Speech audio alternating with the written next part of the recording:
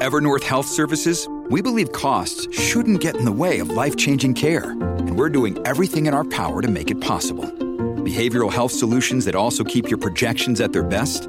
It's possible. Pharmacy benefits that benefit your bottom line? It's possible. Complex specialty care that cares about your ROI? It's possible. Because we're already doing it. All while saving businesses billions. That's Wonder made possible. Learn more at evernorth.com/wonder. We took it all. We brought them to our land. An endless night, ember hot and icy cold. The rage of the earth. We made this curse. Carved it in the blood on our backs. We did not see. We could not, but she did. And in the end... What will I become? Senua's Saga. Hellblade 2. Play it now with Game Pass.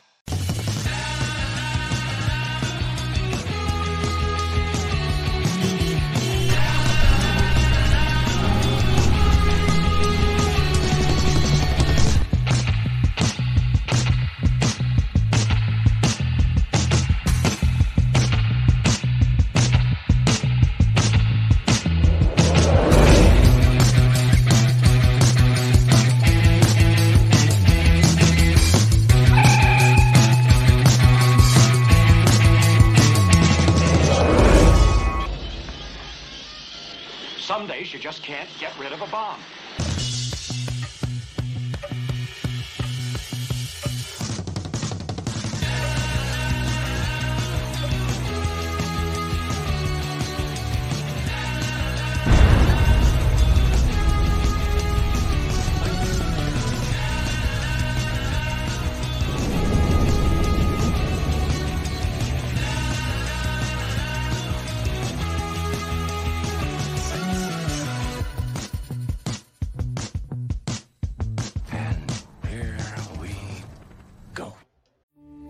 We took it all.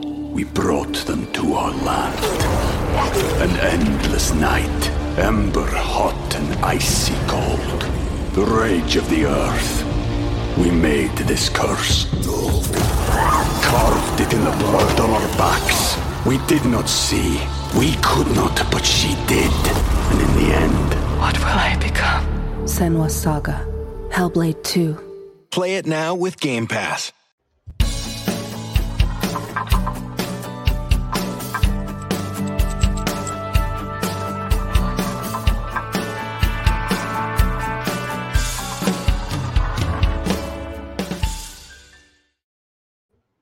Hey everybody, it's Will. And this is Thomas. We're back at the virtual spinner rack again this week. This is the pre-show, and then we're just going to get into the book a little later on. Did you get anything new this week? The only thing I got, you were fussing about them online, was my lovely, the creepy and eerie trade paperbacks. Well, I actually got a third one I brought. They're all Dark Horse, because I am seriously curtailing my new purchasing of books, and but I'm still buying trades. So I got Creepy Volume 2, I think it is. Yeah, Volume 2. Because we were talking about these and the quality. So the paper, and you know, the old magazines were all newsprint.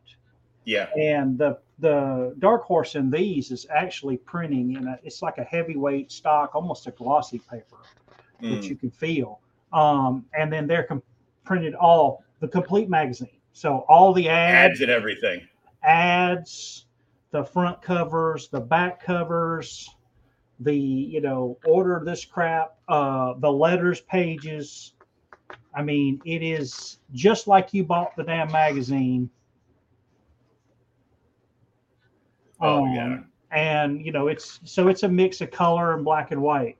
And this to me is one of the best formats. And I mean, I'm getting them at a discount, but $25, dude, you get 5 issues in each book. And we've talked about some of these guys before in the the massive creators that are in here. Just a freaking amazing.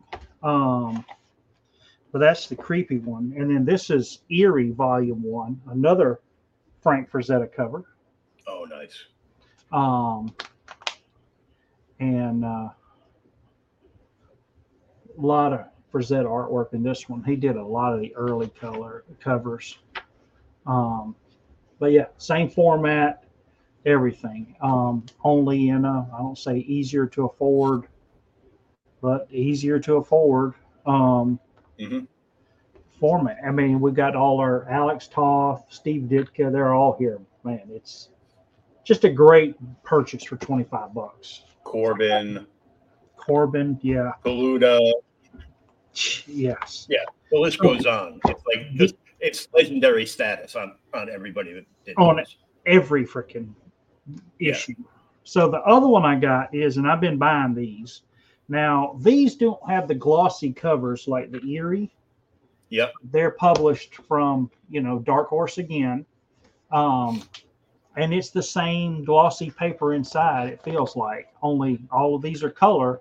And they have been printing all of the EC stuff in these oversized collections. So this is Two Fisted Tales 18 to 23.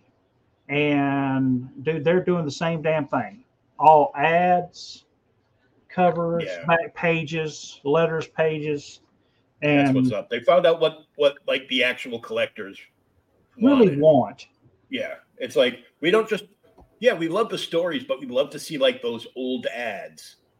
Well, that not only that, even the old letters pages, you read them, see it. I mean, look, dude, Captain Bull, Brutal Captain Bull, art by Wally Wood. There you go. I mean, just freaking, dude, these guys are amazing. Who's doing the art in this one? That's the only thing. I wish they would. They have a introduction on all of them too, or forward. So the forward in here is by Grant Gersman, and they say kind of who's the artist or writer or whatever. But like a lot of them, and this is kind of sad.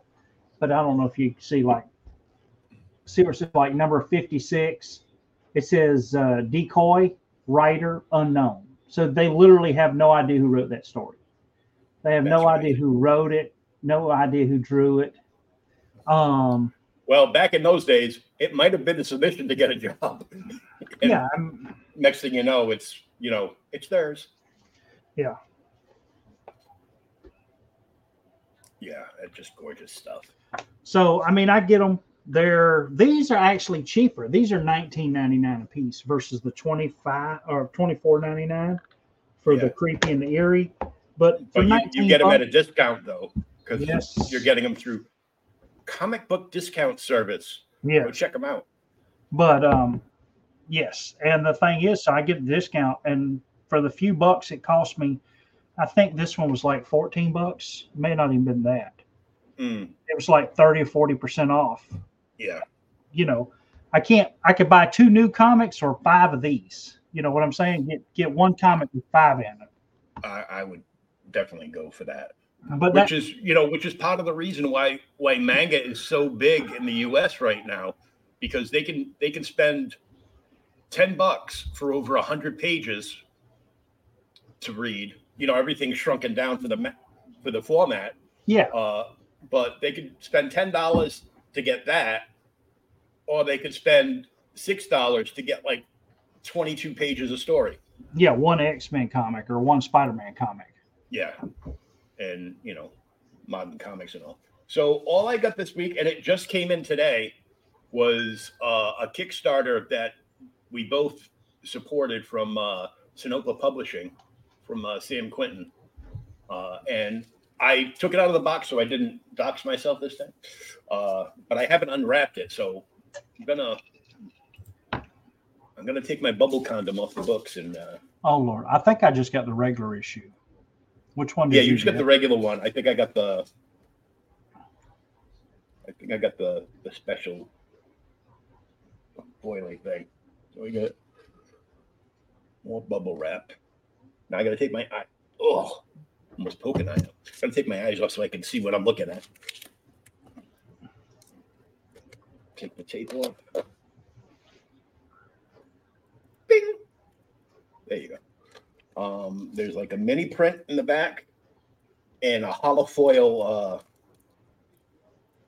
magic mushroom holofoil sticker. Yeah, because she eats the magic mushrooms, and that's what causes it. Oh, they're cool. And this is the mini print of Tibby in the bathtub. Yeah. Yeah, you need a separate room to hang these up in. if you're married or with your girlfriend. Yeah. And I got the foily cover. Is the art all that good inside? Or you hadn't looked at it yet? And speaking of Aaron Neff and Mavericks, there is a back page ad for Mavericks on this sweet. Indie comic. So Indie Comics sponsoring Indie Comics. And oh good Lord, this is just so hot. You can't really see it on the camera, but it's a special kind of cover. Yeah, it's a chromium, right? Yeah. It's like some kind of almost like a 3D foil effect. Yeah. I have to be so Sam Quentin was the writer. Cover artist and colors was Damian Torres. The title card was James Lee. Sequential art is Torres. Interior colors is Dakota Erhan. And lettering was done by Taylor Espinoza. The Trippin' Time Travelers. And oh my God. I'm like, oh, I'm hungry and I don't know why. Watch out for them plants there. Mm-hmm.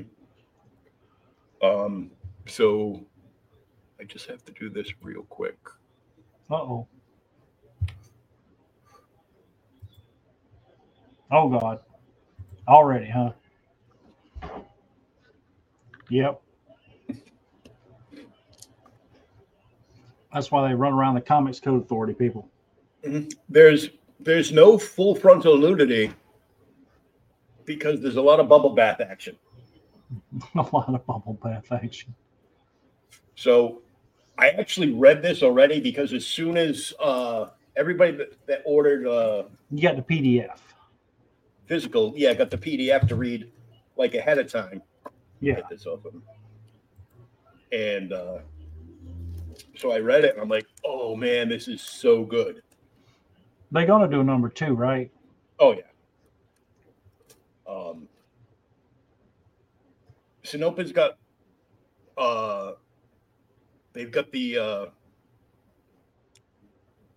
the turtle kind of animated animals of the story of the 48 Ronin.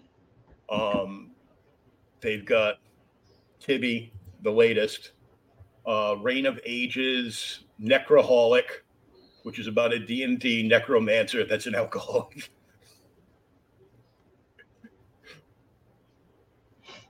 Damn it. And I'm like, oh my God, you wrote a book about me. Damn it. No, she looks nothing like you. I go, oh, thank God. Thank God. And for years, his publishing company has been doing third-party D&D stuff. Oh, sweet. And you can actually look them up, and they have a link to a store where they get their stuff, where they get the majority of their books printed. If they're sold out or you want to buy a digital copy for yourself, you can go to this storefront and order it from there. And if you want a physical copy, you can order it and they'll just print it up and send it to you. Kind of same thing Amazon does. Anybody that's got digital files on source for Amazon for their books, they just grab that print file and they print up, make to order. So, speaking of, while you're talking about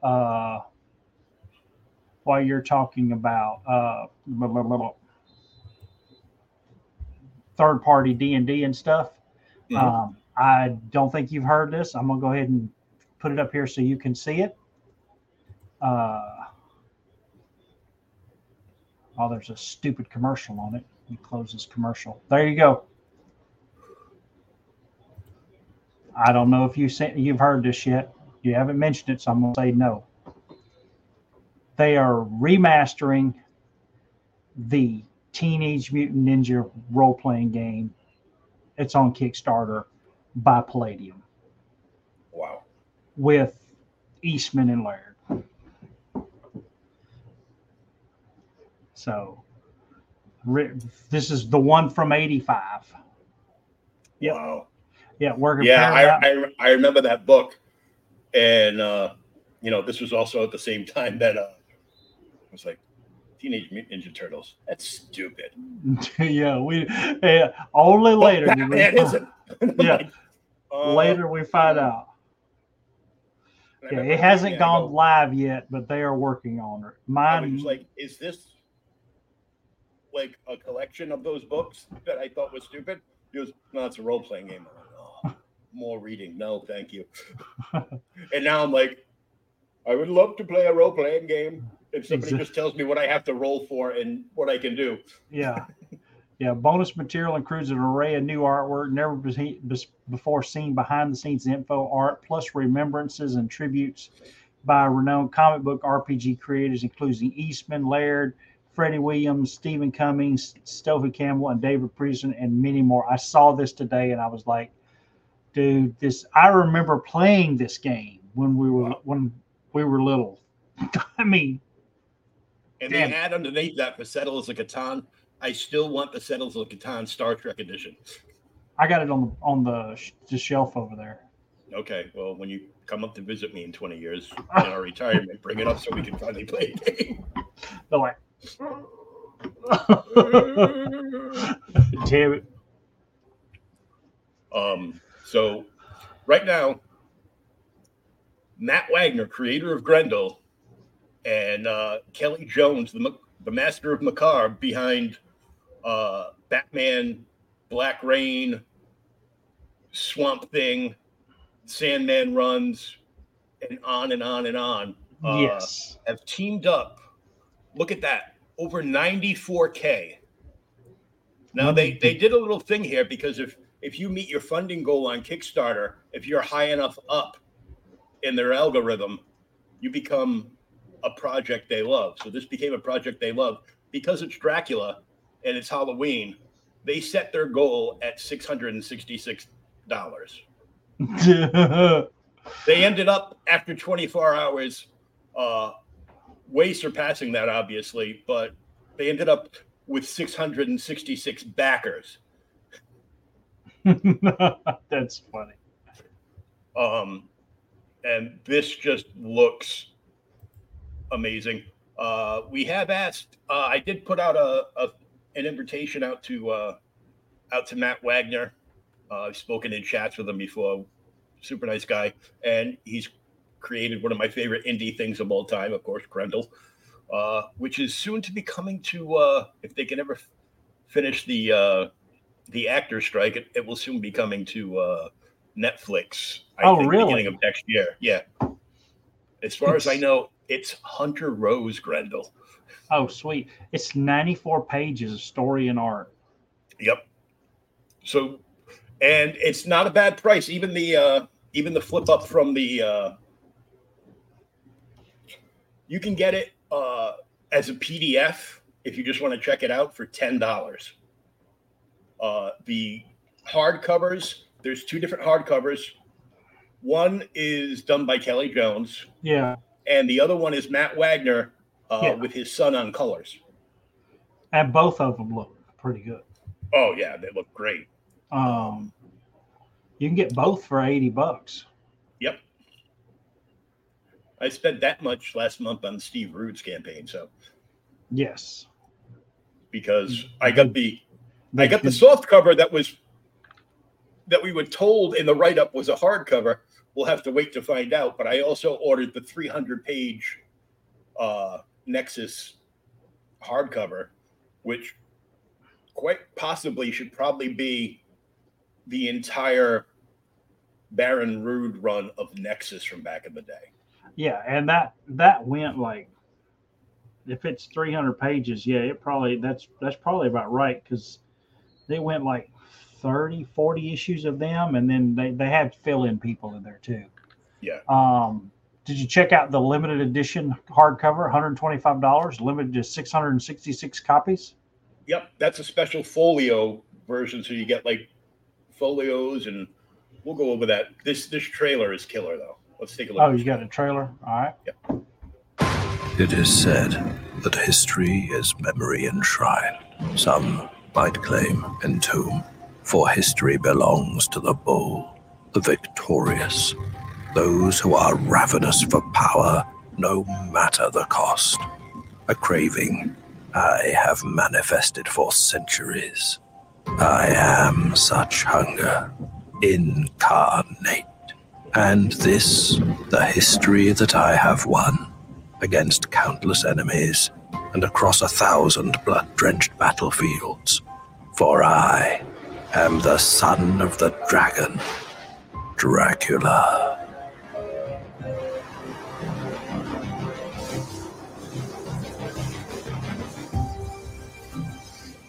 Bram Stoker's classic novel created arguably the most famous character in all of literature. Yet it leaves many aspects of Dracula's history and persona only hinted at, and thus incredibly intriguing and mysterious. This series of books will fill in these tantalizing gaps and provide a more complete and terrifying portrait of one of the most popular literary characters of all time. He had come to me with this great horror idea, stuff I had never thought of, never seen, and I love Dracula. I love vampire lore. Our collaboration here is the culmination of our longtime friendship and an incredible synthesis of our two lengthy and accomplished careers in comics. The joy of working on it is absolutely on every page, every panel. This isn't yet another retelling of the novel in comics form. We're bringing you the never-before-told stories behind the story, the sinister tales hidden in the shadows of the original legend. The heart of Dracula, blood that flows in his veins. It's as much in telling a story as the blood he spills. And in this, he spills a lot. I'm not exaggerating when I say that this project is the magnum opus, everything we might have hoped it could be. This is the journey of my brutal life and bloody undeath down through the centuries. The stories never seen. To defeat the godless, one must become godless. Dracula, Book 1, The Impaler. Right there says it all. Yeah. Because both these guys started off in indie comics. Yeah. Matt is just legendary for all the stuff. I still have the original oversized 3 trades of the first arc of Mage. Oh, really? Granted, one of them is falling apart because I read it so many times and was just like in awe of it going through. And I'm like, oh, what I wouldn't do to have a baseball bat with the power of Excalibur. Beat the hell out of some people. I might have to take a trip to, never mind. But, damn, I mean, yeah, the art looks really amazing. But I've always, since he did, you remember we've talked, I don't think we've ever done it on the show. We've talked about it, but Dead Man, Love After Death. Yep. That's like my first experience with Kelly Jones, which was way back in the Dawn's Age. Yeah. And he's been one of my favorites. And his damn Dead Man is amazing. But his Swamp Thing, I mean, just, Swamp Thing, Sandman, like you were saying, he did so much. Yeah, like off screen, I'm just going to scroll to the bottom and just read what they put up for their bios. Matt Wagner wrote the story. Has enjoyed a career in comics for over 40 years and is best known for one of Comicton's most respected creator-owned titles, the century-spanning epic Grendel, and for his other more personal allegory of Mage. As both writer and artist, Matt has also worked on a wide variety of established characters over the years, which include several landmark projects starring DC Comics icon Batman, including the 2 crossover series with Grendel, of course, which were fantastic. His other mainstream works include Sandman Mystery Theater, which was phenomenal. I still have the original store promo black and white poster for that. Dr. Midnight, Green Arrow, Trinity, Madame Xanadu, Zorro, Green Hornet, Year One, The Shadow, Year One, The Shadow, Death of Margot Lane, The Spirit Returns, and a crossover with the Django and Zorro, which he co-wrote with renowned filmmaker Quentin Tarantino. Matt recently returned to his roots to the pen to the final. The final are in his acclaimed fantasy trilogy, Mage the Hero Denied, which was insanely good. Really? I haven't read that one. That was the latest one. It's a few years old now. I think I finally have like all the issues. Praised for his character-driven stories and his obvious love of the world history and mythologies, Matt's efforts have won multiple Eisner Awards. He has also enjoyed the distinction of being one of the only writer-artists to team with his own creation with one of DC's flagship characters in 2 successive Batman Grendel crossover publications. He later continued the same motive in another entirely acclaimed crossover event, writing and drawing Grendel versus the Shadow, which was I didn't know he did a Grendel versus the Shadow. Yeah. Kelly Jones was born in 1962. I almost said 1662. Sorry, Kelly. Whoopsie. It looks good for his age. Yeah. Oh, yeah. As soon as he could recall, was held spellbound by strange things and stories that made him perfect to enter the world of comics and bring shadows and the sense of the unknown to everything he touched.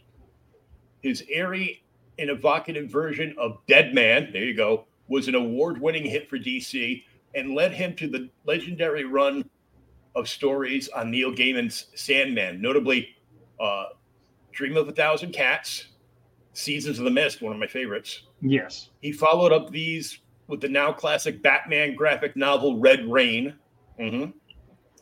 wherein Batman confronts Dracula. This in the run of stunning covers for Batman and Detective for the Nightfall epic led Denny O'Neil to assign Kelly the monthly Batman title, which in 3 years he drew it, cemented him as one of Batman's greatest creators and a comic art legend. He has continued his trailblazing style with Swamp Thing with Len Wein and the award-winning series Batman Kings of Fear and Gotham After Midnight. And now with Dracula, Kelly shows he still walks in the world of shadows and the unknown. Yeah, I loved his like I said, I loved his Dead Man. The other thing too, talking about going over like Matt Wagner's bio, have you read any of Madame Xanadu, the series he wrote? I did when it came out. I don't have it now, but I did when it came out because I collected it. Yeah, it's good. It's really good. I don't know if you saw it. I just saw the ad like yesterday. A little statue place that you love called Iron Studios. Yeah. Just released an epic looking John Constantine.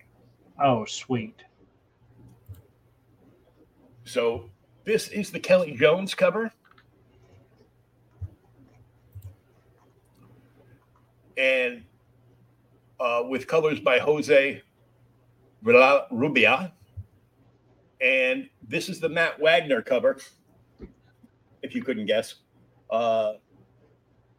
with colors by his son, Brennan Wagner. Write-ups.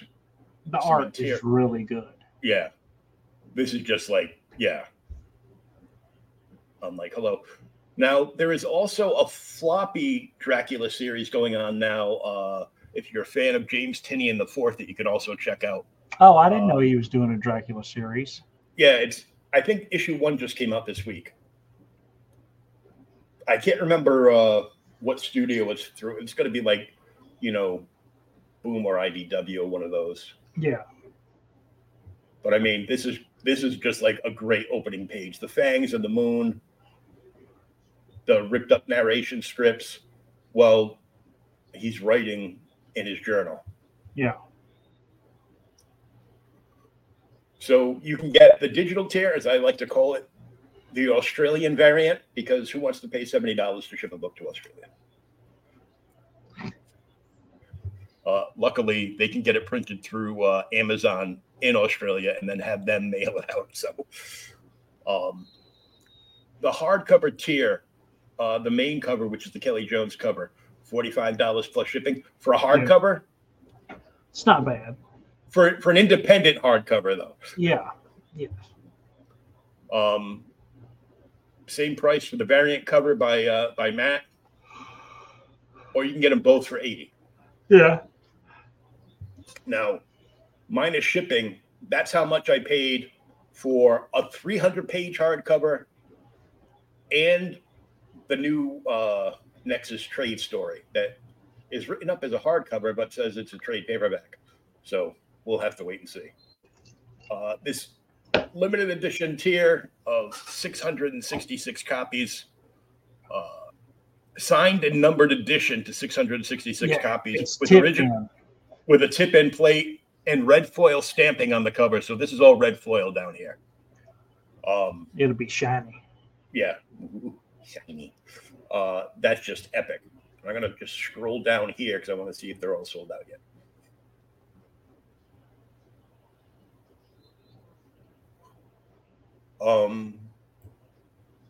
Nope. So far, the 666 tier has 230 backers on it.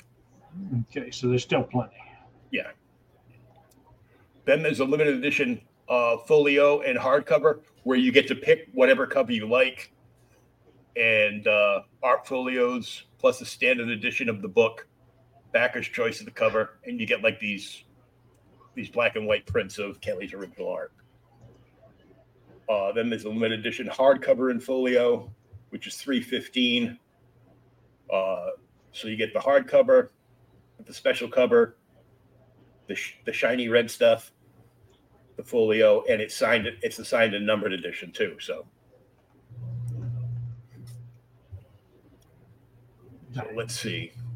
Only 2 people have backed the first tier of the folio, the limited edition art folio book. 35 people have backed the limited edition Dracula Book 1 and art folio. So, I mean, it's going good. It looks amazing. As of right now, it's at $94,324. And it's got 21 days to go. 21 days to go. 1,186 backers. I've been sharing the crap out of this. They've been going on like podcast after podcast, interviews, and everything else. So, I mean, I know we're just a small outlet, but we try. We're doing our best, and we will very soon be available to listen to in a podcast format. I've already submitted like the paperwork for it. So, oh, cool. So I mean, this is just awesome. It's like, oh, how am I justifying buying this again? I'm like, oh, that's right. When I wait a few more days, it'll be my birthday present to myself. Damn it. My birthday's not in a few days, but it's the month. Back in the day, I would just drink all month. You drank all 12 months. Shut up. Oh. But we're going to start featuring sometimes they might be indie comics, sometimes they might be, mainstream Kickstarters, but we're going to, Thomas and I will check out like a couple during the week and pick one out, and we'll feature it on the show. So you get to check out, new books that, aren't, destroying legendary status, like, dare I say, Alan Scott. Hey, Alan Scott, Green Lantern. Alan Scott, the Gay Lantern. Oh my God. I think they're going to do a crossover with Zorro the Gay Blade. Too bad they, what is it, after the one issue they put Alan Scott's boyfriend in the fridge? Oh, that was yeah, that was basically stealing from the Kyle Rayner story. Let's just do the same thing again. Yeah. Nobody's still reading the script. He died in a car wreck or something, wasn't it? Yeah, I think it was a train wreck, I think. Something. He was saved because the Lantern Ring found him. Hey, Alan. We're covering your request tonight for Amazing Spider-Man 101. Yeah, we didn't know if Alan was going to make it tonight. He was watching the Southern game. The Southern game? Yeah, Georgia Southern. Okay. Alan played for Georgia Southern. Oh. Watching his alma mater game. Yep. Yep. Good stuff. Throw that book up here.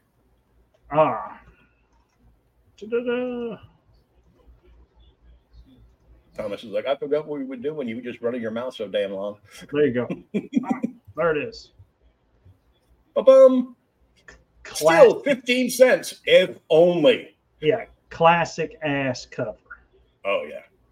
Dude, everybody wants this book. Everybody wanted this book. This book was so hot, even in like the 90s. Yes.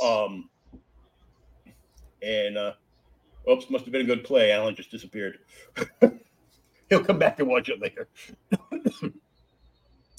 I remember I got like the reprint.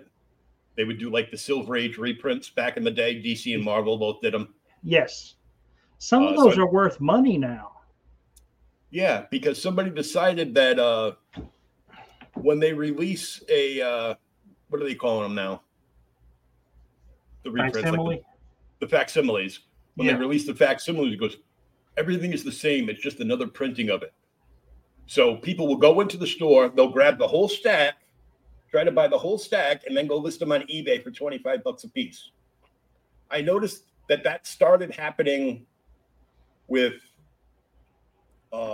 New Mutants 98 when they did the facsimile of that. Yeah. They weren't saying it was a facsimile or a reprint in the write-up. They were just listing it as Deadpool's first appearance. Yeah. And they were selling them anywhere from 25 to 50 and up. And I'm like, nope. I buy a lot of the facsimiles when they drop, especially if I'm interested in them, just as placeholders. So that one day if I get an original, I don't have to read it. I can read it the one time and put it up and know I got it. And if I want to read it again, I got a placeholder. Mm-hmm. One day when I win the lottery. Exactly. Then you come home and be like, baby, I won the lottery. He goes, I'm leaving you and taking all the money. Okay, here's $1. I only hit for 2. Damn it. But yeah, Amazing Spider-Man 101. This is actually this during Gil Kane's run. Yeah. I can't remember when he started because you had, of course, Ditka, and then Romita came on right after that. And then Romita was probably, I'm going to say till the 90s, late 90s or something. Yeah. Issues 90s or something. And then it was Kane. And Kane drew it for a while. And then was it after Kane? It was Ross Andrew, if I think. A little bit, yeah. But I love Ross Andrew. So, yep. Amazing Spider-Man 101, 15 cent, a monster called Morbius. Fool, it will take more than a freak with 6 arms to stop a vampire. So we got a holiday Halloween issue in after all. Yep. I miss this so much, and I know it's not much, but the new Conan does it. Yeah. Just the and I don't say it's making fun of everybody, because it's Stan Lee, editor Imperius, Roy Thomas, stand-in scripter, Gil Kane, artist as usual, Frank Gacona, Artie Schmeck. All persons interested in further details may apply to the bullpen bulletin's page elsewhere in this issue. We've got a story to tell. And I know it's not much, but it's just everything in the world is so serious, and it just seems like that little bit of levity just helps everything. Yeah. I mean, you can still tell a serious story. This is actually a really serious story. I read it this morning before I had to go to work. That's why we were a little later today, y'all. I had to go and slave away, but I'm done. And the thing is it's a really serious story, but it's told, dude, it reads so fast. Oh yeah. Yeah, Monster Called Morbius. He says, yep, that's our title, and we'll get around to justifying in a page or three. But just now, our friendly neighborhood wall crawler is feeling pretty monstrous as usual. So we did not read the issue before, so this is a continuation from 100. But Spider-Man has taken some kind of freaking chemical to try and take his damn spider powers away. And instead, he screwed up, and it's made him have more arms, more spider powers. Yeah. And so then, now he looks like a spider, but he can't control his arms either. No, they're flopping around. And he's like, I wanted to change forever, but not like this. And the thing is this is classic Peter to me. I drank it even though it was untested. At first I thought this was always a nightmare, but it really wasn't. I got 6 arms. Instead of the syrup did the opposite of what it's intended. Already in the dream sequence classic from the last issue, Incredible Stan. I've become more like a spider than ever. And he can't even use them when Mary Jane's out of town because he can't control the damn things. Yeah. And the thing is he immediately, just like everybody else, he starts talking about this is cool. I don't know if you've read Kafka, but he talks about this is, I've become a character in a tale by Kafka. I've got to give this little saga a happy ending. And he just starts getting damn depressed, like immediately, because he knows he's screwed up. Yeah. And later on, you see that he's having nightmares about this because yes, everybody's going to know who he is. What are you going to do when Peter Parker shows up with 6 arms? With a picture of Spider-Man with 6 arms on the front cover. Yep. Or, bless it, poor Aunt May and her heart. Mm-hmm. Dude, this was rough. I don't remember him and Gwen having like outs at one time. Having a breakup because of the 6 arm thing. This is a damn breakup, pretty much. Yeah, she calls him, and of course he's upset. And then he's immediately, there's Ed Sullivan making fun of me. He's just trying to make light of the situation, but he's really upset. Whoever it is, I got to find out. And he picks it up, and it's Gwen. And she's like, "Hey, buddy, she's like, I'm going to be the liberated woman here. I'm going to treat you to the R-rated flick of your choice." So she's going to take him to, a horror movie or whatever. Yeah, spicy movie. I should warn you, so she's already seen Love Story, and I got Kleenex. We can sit through it again. Or we could take in I'm Curious. I've never heard of that movie. There's a good chance that it just made up for the book. It could be. Yeah, you could cover my eyes during the spicy parts. And then he's like, Gwendy, I gotta be frank with you. I'm gonna be out of town for a while. Yeah. Maybe a long while. And she's like, "Peter, you sound strange. Did I do something?" And then he doesn't miss a beat. He's like, "Why, have you had a guilty conscience? I gotta go." Oh. Dude, he's so mad.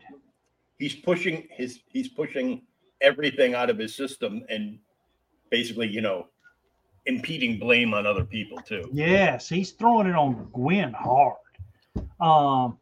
She's like, "I understand. I won't bother you any longer. goodbye. And she hangs up, and he's like freaking out about it. He's like, "What did I just do?" Yeah. And now here's his dream sequence, or he's fantasizing about the power of the extra arms when he gets used to them, but no one can stop him. But then he's like, what about Aunt May? The moment she learns the horrible truth with her bad heart, she could die. And then, he says, then thou finally become the monster that J. Jonah and the Bugle have been saying I had been for years. Yeah. And that finally there he is, he's just still so damn depressed. And the phone rings again. Now he's like, who the hell is it now? It's just some, maybe it's just an obscene phone call. Somebody I don't love that I have to, tell to kiss off. And it's damn J. Jonah Jameson and Robbie. And they want him to go down and take pictures of a bank robbery. They need some pics. They have nobody there. And Robbie's trying to get him down there, hey, no problem. We, don't need regulars. It's a forearm thing. And he talks to him, and Spider-Man tells him, hey, I can't do it. It's the middle of the night. And Robbie's like, yeah, I understand. I understand. But J. Jonah has, dude, no freaking whatever. What the hell is it? He's got troubles. He's a damn laughing stock. He should get up and get used. But Robbie knows this is out of character for Peter. And that's kind of cool. You see, Petey's always seemed to be a lad who can take care of himself. But in a world like this, anything can happen. Parker worries me.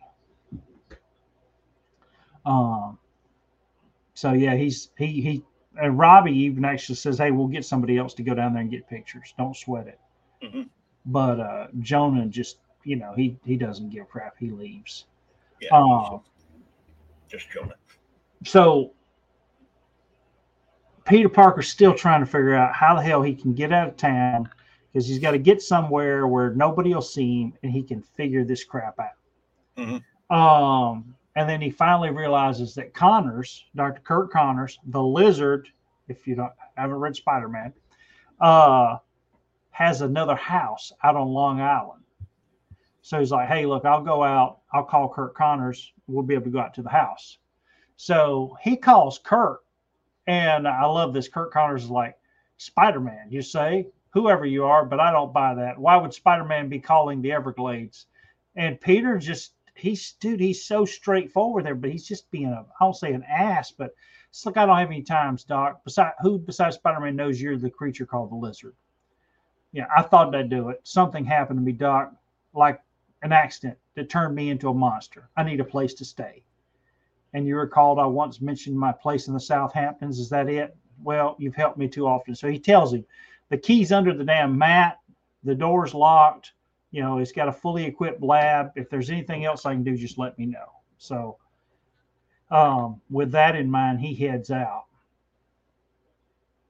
after he loads his damn, what little bit of cash he's got and his suitcase, and he heads out toward the Southamptons. But yeah, this where he's talking about his arms flailing around. He can't control them. He actually loses his balance on the damn webbing and slams into a wall. Because the extra weight and everything else. Yeah. It's throwing his timing off. Yeah. So he's he's trying to get out of town by sunup too, because he doesn't want anybody to see him. And then he, toward the end of the day, the sun's starting to come up. He says, good thing I'm a fast learner. With every block, I'm gaining more muscle control over these excess members of mine. So he's actually gaining control over the arms, and it's helping him now. But he gets to I guess it's the bridge there, and he hops on the damn train and rides it out to Long Island. And then he manages to jump off. And then doesn't take him long, but he finds the house because it's on the beach. And it's all boarded up. He talks about it looks like damn Alfred Hitchcock's The House in Psycho. It's hardly a haunted house. Oh, so remember we did it last week? We were talking about characters talked about. Yep. I forgot. Did you the Batman thing? Yeah. Yeah, the Batman thing. Yeah, it is. Where was it at? Yeah, right here. Yeah. Funny Pulp Fiction and Mask here is always looking for a gimmick that will strike terror into the hearts of evildoers. The Shadow, Batman. There was even a guy called the Spider once. So yeah, Spider is a pulp character from the 40s. Yes. Yep. I've got a bunch of Spider stuff. Speaking of the aforementioned Doc Horse, that's where that character's been for like the last number of years. Yeah. Timothy Truman did a couple Spider trades and collections. Yeah, and the Spider was also part of that awesome Alex Ross series called Masks, where it was all the pulp characters. Oh yeah, Spider, yeah. Shadow, Black Terror, Green Hornet and Kato, all that stuff. It was great. The first series was great. The second series was just okay. It was kind of like, it was kind of like a Baywatch. You just ignore the words and flip through and look at the pretty Alex Ross art. Oh my God. Good gosh. So right. back with Spider-Man now that we missed we got past that part. So he knows the house is all bundled up. This is Connor's house. He finds the key and then heads in. So he's gets into the house. But right before he goes in, he's like, my damn spider sense is going crazy, but there's no one here. Mm-hmm. And then, it says, maybe it's not the house at all, which has birthed that eerie spine-chilling sensation, but the strangely becalmed vessel, which lies ominously at anchor less than a mile from shore, a ship in turmoil, a vessel in the throes of fear and dark despair.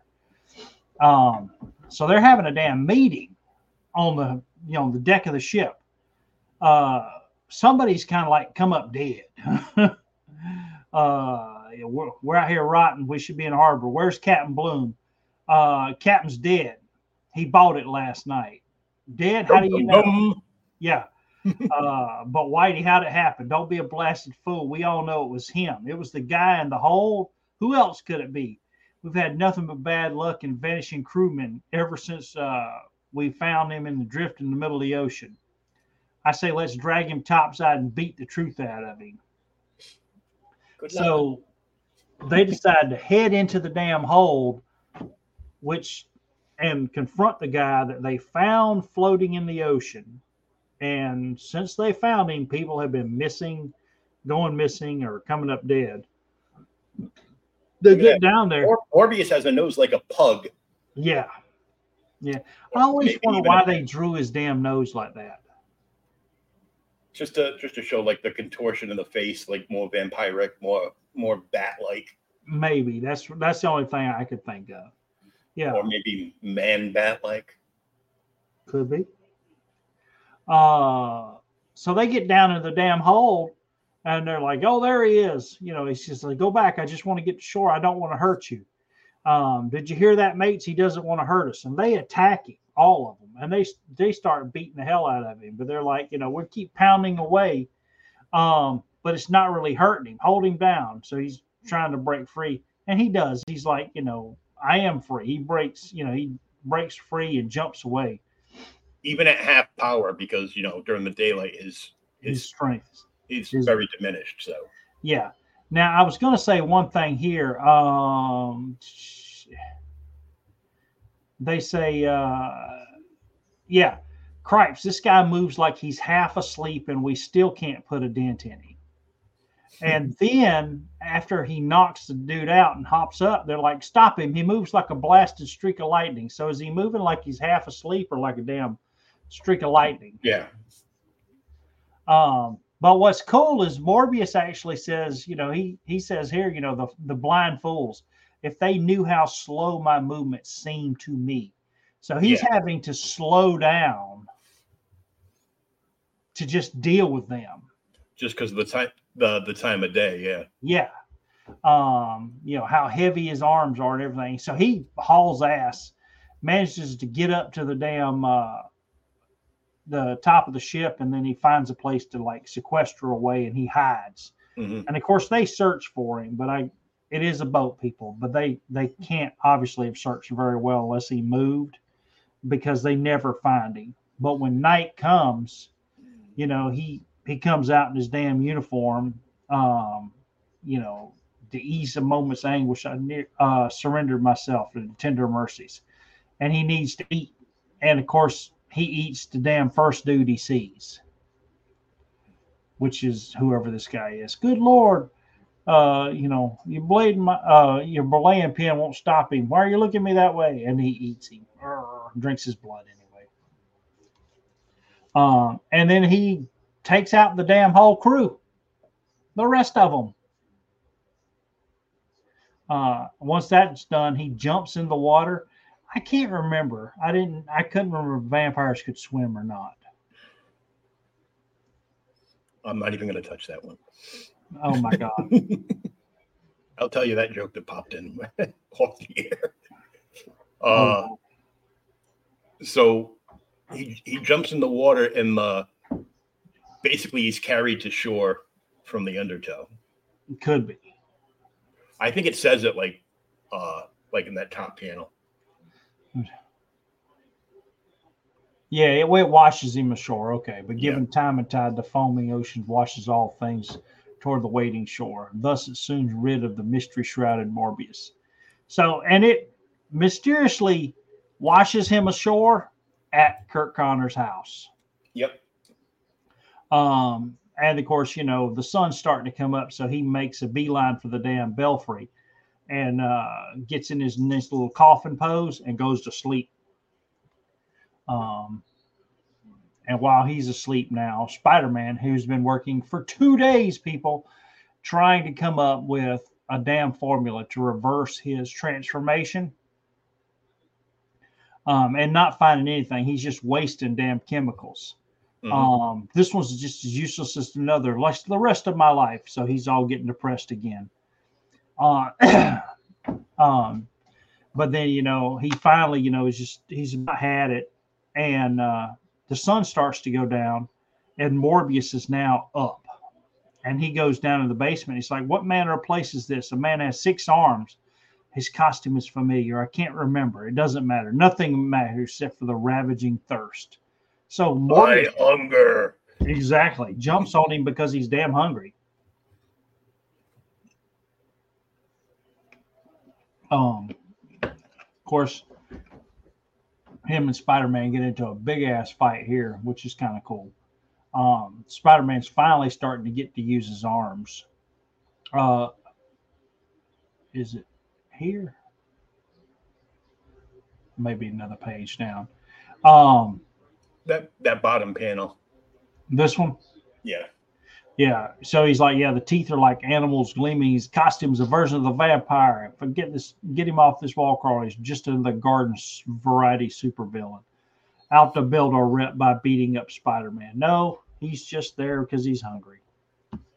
But Morbius just still keeps going at him and finally beats the hell out of him and knocks him down. And when he does, he actually goes to feed on him. But as he's going to feed on him, Kurt Connor shows up because he's coming to see why the hell Spider-Man needed to come to his house and if he could help him. Yeah. And, of course, Morbius just turns around and attacks Kurt now that he walks in there. And Kurt sidesteps him. He's like, you know, whoever you are, get away from me. I don't know. You don't know what could happen to me if I did not know this crap. So I didn't remember, you know, Kurt Connor's transforming like the Hulk into a lizard. No, I did not. So I'm trying to. I was like, what the hell? No, it's too late. Yeah, the excitement, the fear is changing me again, changing me into the lizard. And, of course, Morbius is like, Lizard Man, you know, stay away from the chosen victim of Morbius. Spider-Man's my enemy. Mine must be the hand that kills him. And, of course, Peter wakes up and he's like, oh, God, no. And this is the end of part 1. Congratulations, Alan. You did a will. You picked a book in the middle of a story. Picked a book in the We didn't see him grow the 6 arms. He just had the 6 arms. Yep. Now the conclusion to this story is in ASM 102. It's a double-sized issue. Yes, double-sized. As the first double-sided, the first double-sized issue of Spider-Man. I always thought 100 was a double-sized issue. Was it? Maybe it was. I can't remember, but yeah, they say double-sized issue. Dude, I read this so fast this morning, and it's still fresh in my head. It was such a good read. I mean, this is why this is a classic. Art's great, but I mean, Gil Kane is amazing. And, you know, and I've read some lists where they put him up there, you know, like they do the top 10 comic artists, you know, and Kane is always like number 4 or 5 on there. You know, he really deserves to be that high to me. Yeah. I deserve to be high too, but instead I'm just here. You're just there. I'm just here. I mean, they always put Kirby as number 1, and then usually like Dick at number 2, but I don't think Ditka needs to be at number 2. I mean, I would put him much farther down the list. Probably 5 or 6 at least. But that's me. But I mean, Kirby has to be number 1. Adams would probably be number 2 or 3 to me. Adams changed the way freaking comics were done. People just don't realize it. Or they do now. Some people do. But they didn't realize it at the time. No, this was a great issue. Yeah. So next week, it'll be November 2nd, but we're going to do our Halloween special then. Yeah. Thomas has already picked out an issue. Was it Tales from 32? Yeah, I think it was. One with the elephant on it. Some EC classics. I don't think we've ever read an EC book on here. We might have done one like in the first year. Yeah, we did. I know we did an EC story, but that was because it was the when we did the Frank Frazetta one I picked out. Frazetta also did an EC story, one of the many he did. But I've got it, and I'll get it over to you. But yeah, that'll be our Halloween book. Good old horror stuff. And don't forget to go check out the Kickstarter for Dracula the Impaler, Volume 1 by Matt Wagner and Kelly Jones. You can follow Matt Wagner on Twitter /X at Matt Wagner Comic, and you can follow Kelly Jones on the same platform at Kelly Jones Art. And don't forget to check out other places you can watch us on at the Linktree. I've got my kick.com listed there, but until I master OBS, I can't put anything on there because everything has to be done through OBS on that site, unfortunately. Oh, Lord. So I've got a kick.com. I will probably never use it. Damn it. But you can watch replays on Rumble, Odyssey, and Minds. It's shared on certain groups on Facebook. And share it there, but we don't live stream there because I hate Facebook. They basically battle anything that's not their own, property. So since they don't own StreamYard, they make it as difficult as possible for you to use StreamYard on their platform. Really? Yeah. You got to go through. It's too much work. I'm like, no. You got to make an event, and then you got to post it. And if you're like 1 second late for the time that you're supposed to launch, it just kicks you out and won't let you stream there. And I'm like, no. I'll just share it there and people can watch it afterwards. So, but that's going to wrap it up for us this week. We'll be back next week after Halloween for our official Halloween stream. After Halloween, yep. Because we got stuff to do. But until then, SPFU and read a comic. Yep.